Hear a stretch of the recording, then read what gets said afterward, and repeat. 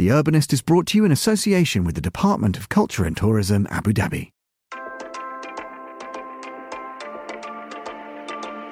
Saadiyat Cultural District Abu Dhabi is a beacon of hope and inspiration. A catalyst to spark growth and collaboration with museums and experiences, where art and science and nature and technology coexist. The belief of Abu Dhabi that culture is the backbone of our society. Stay tuned for a special episode of the show, in which you can hear His Excellency Mohammed Khalifa Al Mubarak explain exactly why and how Saadiyat Cultural District Abu Dhabi is the perfect place to collaborate, create and innovate. Saadiyat Cultural District Abu Dhabi, proud partner of The Urbanist on Monocle Radio.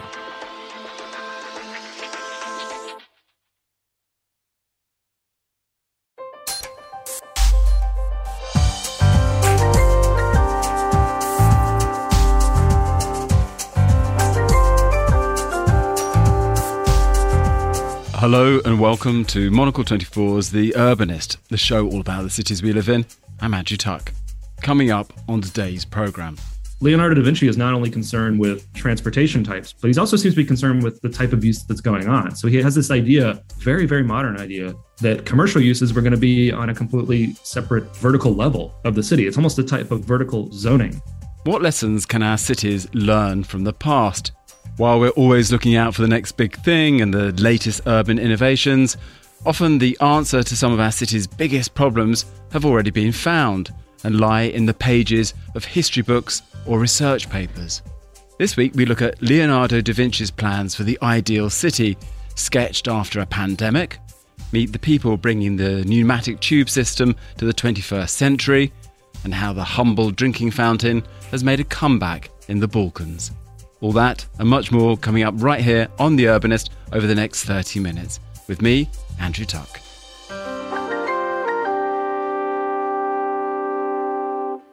Let's start with something that's very current. How to recover from a pandemic that completely disrupts city life as we know it. After surviving a pandemic that wiped out a third of the population of Milan in the 15th century, Leonardo da Vinci decided to design his ideal city. Some of his ideas included an underground canal network to handle shipping logistics, segregating residential and commercial areas, and utilising tunnels. So what can we learn or relearn by looking at our urban past? Well, I'm joined now by Nolan Gray, a city planner and the author of Arbitrary Lines, How Zoning Broke the American City and How to Fix It, who's been looking at Da Vinci's revolutionary plans for Milan.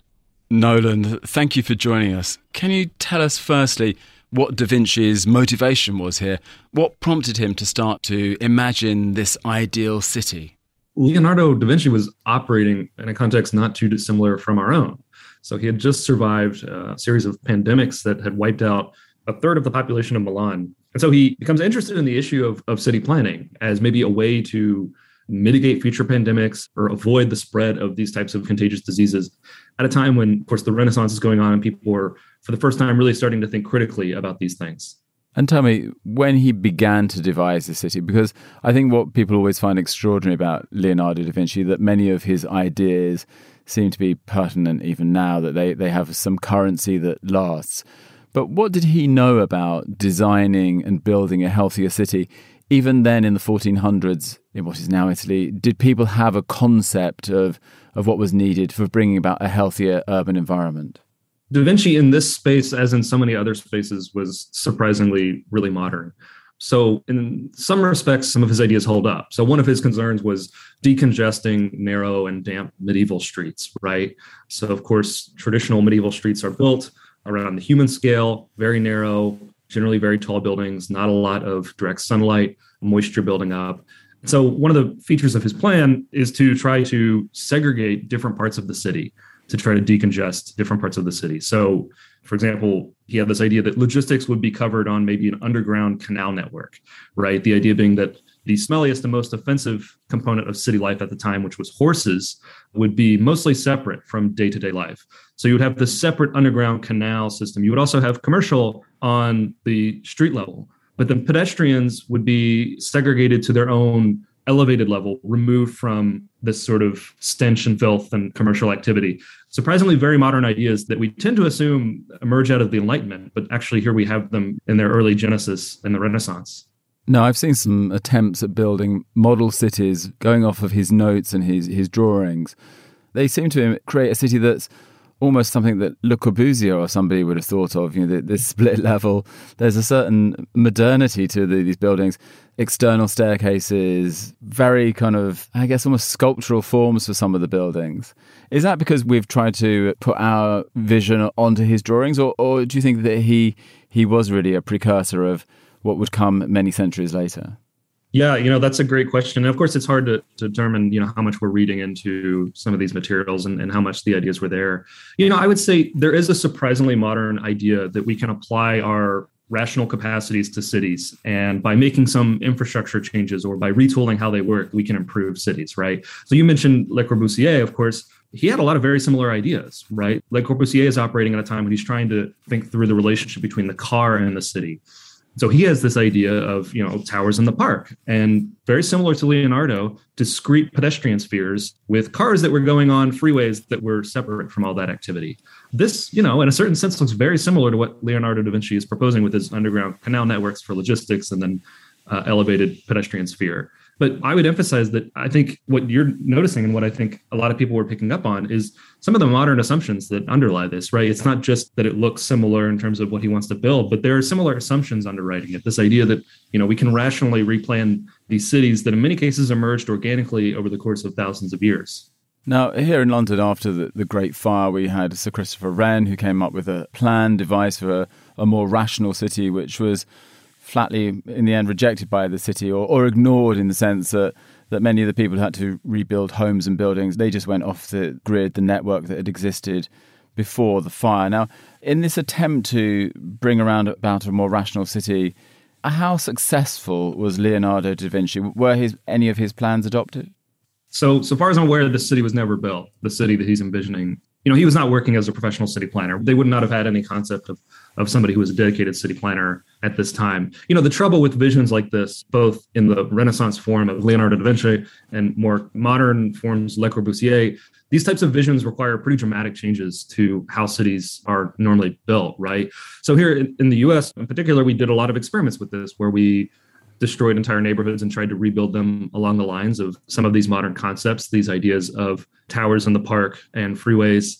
And in many cases, it didn't work. Of course, to build something like what Leonardo da Vinci was proposing, you would have needed to completely destroy existing cities if you wanted to change them. The more likely scenario would have been new cities that followed these concepts. And that's how certain city planning concepts have been spread. So, for example, the grid system. For millennia, planners have been developing concepts of street grids.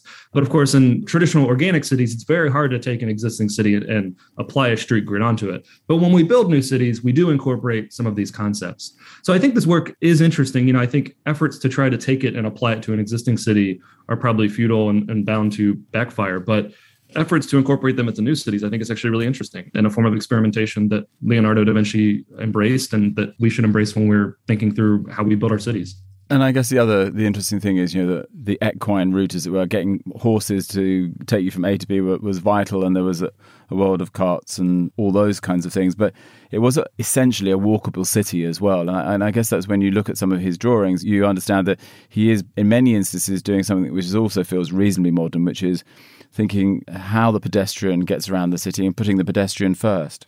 Right. Yeah. I mean, this is exactly the type of conversation we're having today in most cities. The horses were the car of their day, right? They were smelly. They generated a lot of pollution. They were very dangerous. You've likely seen the photos of dead horses on the street in the Lower East Side of New York City. So Leonardo da Vinci, I think, is rightly thinking through, okay, how do we navigate this sort of problem? How do we deal with the problem of these highly incompatible transportation modes, being horses and humans on their feet? How do we navigate that without, making cities less functional? And so that's kind of the approach he's taking. And this is a similar sort of thing that we're talking about today with cars. What is the appropriate place for cars in cities? So a lot of cities are saying, okay, yeah, we're not going to shut down our ring road or we're not going to shut down our major corridors, but we're going to have certain pedestrian realms where cars don't enter. Or if they do enter, they pay a very high fee, the idea being to disincentivize excessive car travel. So, it's a very modern conversation that Leonardo da Vinci is trying to have. I think more broadly too, these ideas of separating uses, right? So Leonardo da Vinci is not only concerned with transportation types, but he also seems to be concerned with the type of use that's going on. So he has this idea, very, very modern idea, that commercial uses were going to be on a completely separate vertical level of the city. It's almost a type of vertical zoning, and that, residential and day-to-day pedestrian life would happen in a completely different place. Of course, that's the opposite of how cities in virtually all contexts have been built. People tend to like walking along busy storefronts. But of course, in modern zoning codes, we often do segregate these uses pretty strictly. I think we should quickly segue and perhaps finally into an equally important topic, because you have a new book out and you've been mentioning the zoning word there, giving me a few clues as well. So do you see some echoes of thinking about this question of zoning and the complexities, especially in a US context, of zoning cities? Yeah. So, I think Leonardo da Vinci is wrestling with problems that have been an issue for cities since humans started creating them, which is, how do you deal with the issue of conflicting uses? How do you coordinate things like density to where you don't have traffic or public service demands overwhelming what the state or municipal officials can provide? He's dealing with really interesting and important questions. Today in the US, in a modified form in most of the developed world, we solve a lot of these problems through zoning. And here in the US in particular, this zoning code very strictly separates residential and commercial uses, right? This is why you don't have corner groceries in most contemporary US neighborhoods, despite these things being very, very common historically. This is why most US cities cannot build much more than a single family home in something like 75 to 80% of the city. And the book comes out in June. The book, I argue that some of these broken policies, which are based in many cases on very modern assumptions, has actually been a hindrance to the growth of the American city. It's made our cities in many cases less affordable, more segregated, less equitable, and more sprawling than they might otherwise have been. And so in the book, I try to sort of go back to first principles and say, what do we want land use regulation to do? How do we create a city where everyone can afford to live, where you're not bound to a certain neighborhood based on your class or race, where you can move to high opportunity cities, and where if you want, of course, nobody's required to, but if you want, you can live in a neighborhood where maybe you can get around on foot and stroll down the street to your corner grocery. But not on a horse at this moment in time. Well, I am from Kentucky, so I'm a little pro-horse, but I'll step aside. Well, Nolan, thank you so much for joining us on The Urbanist. A fascinating story about Leonardo da Vinci. And as we said, Nolan's book, Arbitrary Lines, How Zoning Broke the American City and How to Fix It, will be out in June.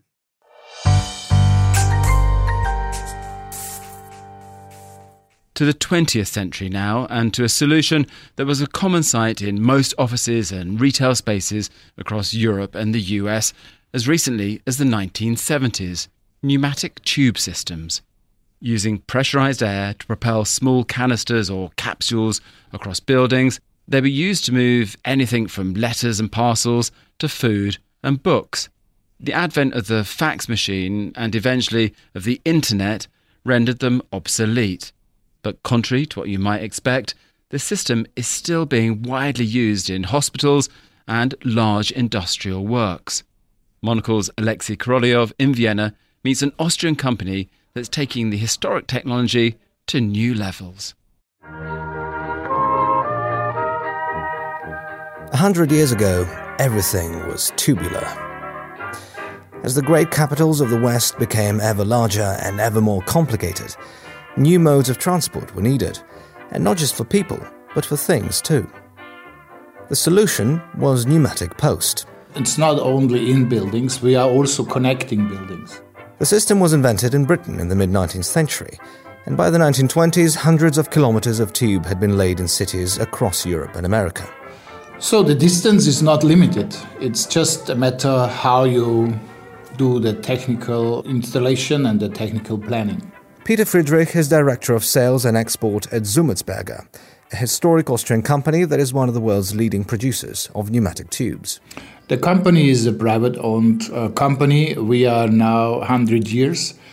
And yes, most of our business is in hospitals, but also in the industrial part and everything where samples has to be sent. So like in steel plants, chemical, it's a huge business.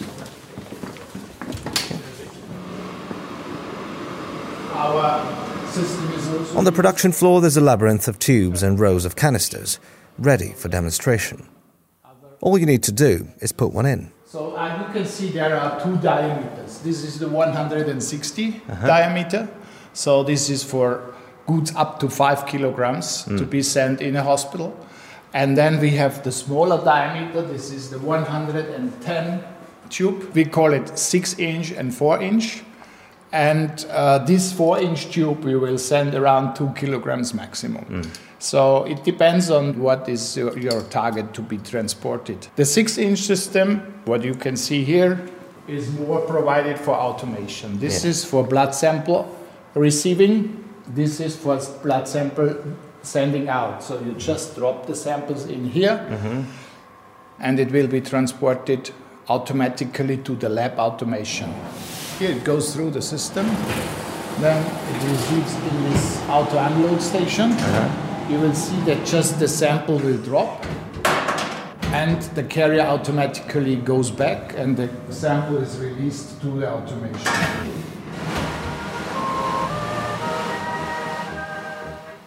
Pneumatic tubes may seem like a thing of the past, a relic of an earlier, tubular age. But as Peter Friedrich explains, it's a technology that never really went away. In these times, it changed a lot, It changed from old manual handled system to a high sophisticated robotic system. And most of our applications, we are working in a direction that my vision is everything is automated. So nobody is involved in a blood sample transportation or in a pharmacy transportation. That should be robotic driven. It's fast, reliable, less energy, especially now when everybody is talking about green buildings. And that's the reason why I think it will be always in use. For Monocle in Vienna, I'm Alexei Korolov.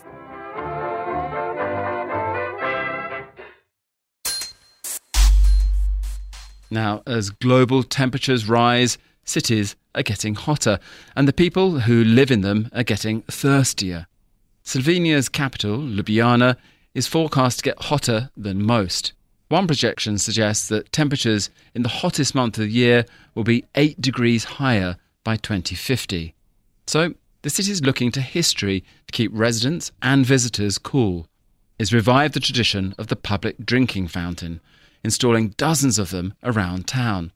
And there's even a smartphone app to help people identify the location of the closest cool drink. Monocle's man in Ljubljana, Guy Delaunay, has been quenching his thirst.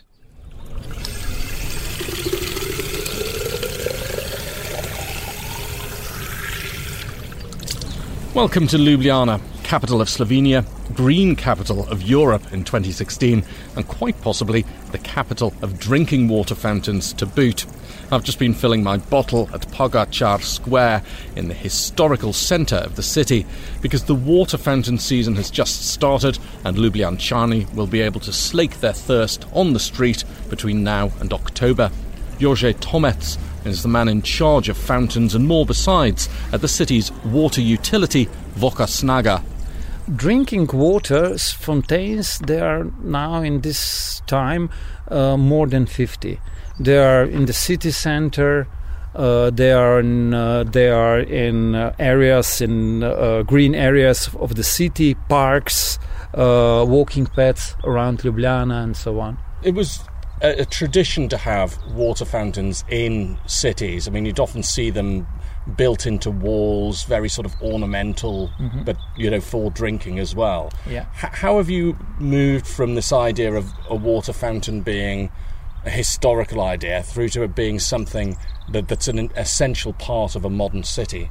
In the last decade, it is very popular to put new and new water fountains in the places in the city center or green ring or, kindergarten, playgrounds and so on. Why have you been doing this?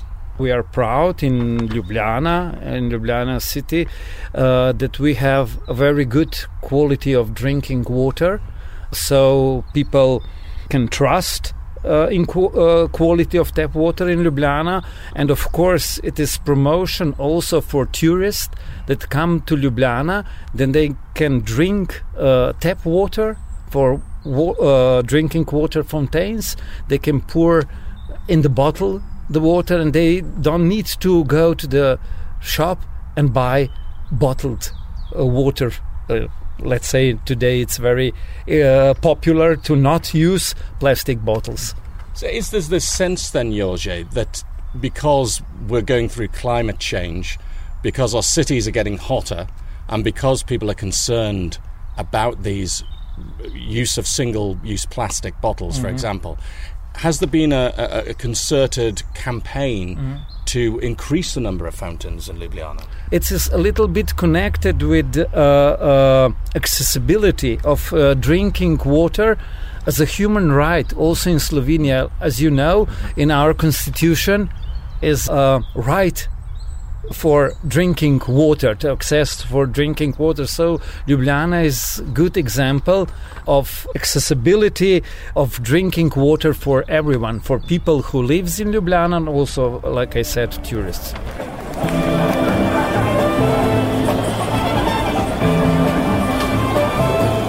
The water fountains here on Pogačar Square were the first to reopen this year. That's because this is the venue for the ever-popular Open Kitchen, a Friday feast of food stalls from some of the most popular restaurants in Ljubljana and beyond. And Open Kitchen's Špela Verbič-Miklič says they couldn't do it without the drinking fountains. Open Kitchen is basically food democracy. You can have noodles for a few euros, or you can have champagne and oysters. So having free, clean, fresh water that's available to people is, very close to this value that we are trying to promote. And I think that having water that's accessible and free for everyone, so you don't have to buy it either in a cafe or bottled in plastic in a shop, is essential. In terms of the quality of life in Ljubljana city centre, I know that the municipality has been opening up more and more of these locations with drinking water fountains, drinking water taps. How does that work for residents and visitors to the city? How much do they value that? I remember when I was a child, my granddad used to take me for walks around the city. We lived in the very centre of it. And I remember, that would be 40 years ago now, stopping in a park nearby on Kongresni Trg at the Amphora fountain and drinking from it. So this is sort of natural to me, I know it's been sort of not done in the past a little bit, but now it is really coming back, and it's so refreshing, pardon the pun, to have that option, especially if you have small children who get thirsty very often and you don't always want to, either have time to or don't want to spend money for something that you buy in a cafe or in a shop. You also don't want your kids to grow used to the idea of buying water in plastic. Ljubljana is supposed to warm up the most of the cities in Europe in the next few decades. So having this drinkable fresh water available to everyone will become increasingly important, especially for, like as I said, for children and for older people and even for dogs. Lots of people have dogs.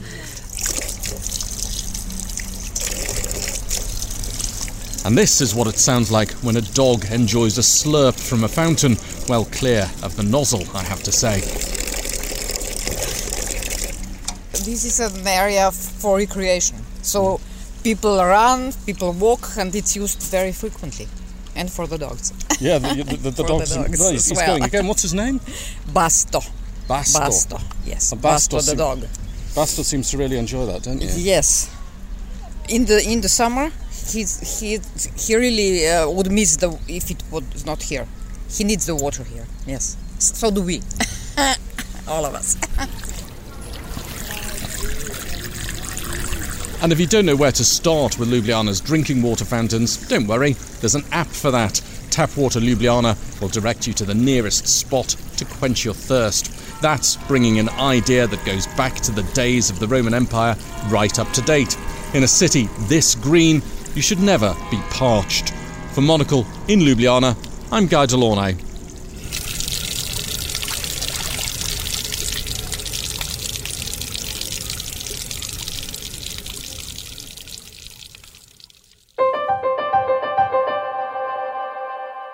Well, that's all for this week's edition of The Urbanist. Remember to subscribe to the show for your weekly dose of urbanism every Thursday, as well as new episodes of our sister show, Tall Stories, every Monday. Today's programme was produced by Carlotta Rebello and David Stevens, and David also edited the show. And to play you out this week, well, here's Propellerheads and Shirley Bassey with History Repeating. Thank you for listening, City Lovers.